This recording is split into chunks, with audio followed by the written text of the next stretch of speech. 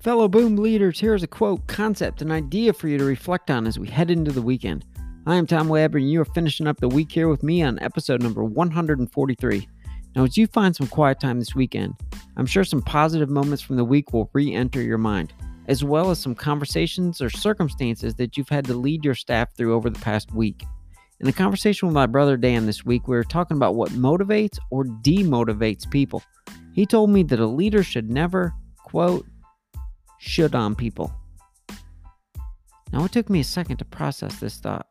A leader must never should on people. But it makes total sense when you think about it.